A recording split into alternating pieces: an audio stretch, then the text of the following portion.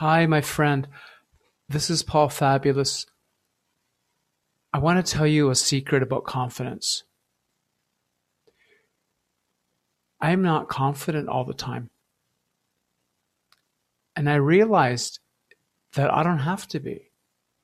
So let's say you want confidence for a new job interview or to ask somebody on a date or to propose to somebody or to create something gorgeous, something beautiful in your life that you've always wanted. Or confidence to have a really important conversation with somebody. I told this story once I've told it several times to clients of mine who are asking, how do I feel more confidence in this? And I tell them, I'm with you now coaching right now. I'm mentoring you right now.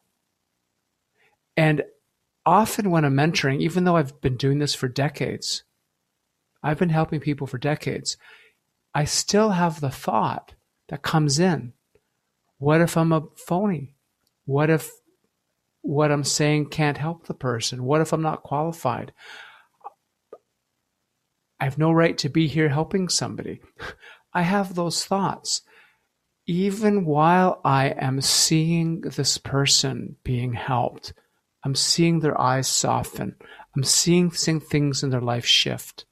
They're telling me that things in their life are making a profound shift. I see that. While the other thought that says, maybe I'm phony, maybe I don't know what I'm doing, maybe I'm an imposter, maybe I don't belong here. At those same times, I also see the benefit. This is the secret to your confidence, my friend.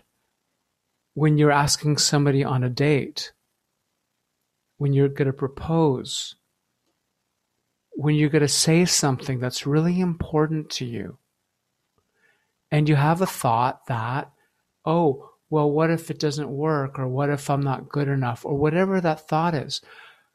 We all have those thoughts. I have them all the time. Everyone does. I haven't met anyone that doesn't. The difference is that we trained ourselves to focus also to see the other thought, which is actually seeing that I care about the person, seeing that I have their best interest at heart, seeing that I have love for them, to see that I feel joy in my heart when their life is better.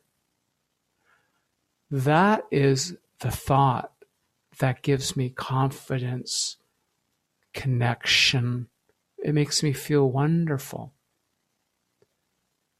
I just train my mind to come back to noticing that thought that's still there. My caring for somebody, my love for somebody, my interest in their well-being is always there.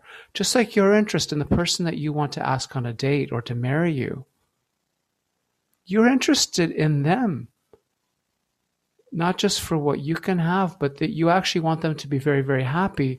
And you believe that with you there, they're going to be even happier, which is true. So you're training yourself to come back to the feeling of the love and the joy of being with this person. These are the real experiences that are happening underneath the thought that may tell you I'm a baloney. Maybe I'm not good looking enough. Maybe I'm not tall enough. Maybe I'm not short enough. Whatever. It's okay to have those. They'll just come and go. I don't take them seriously.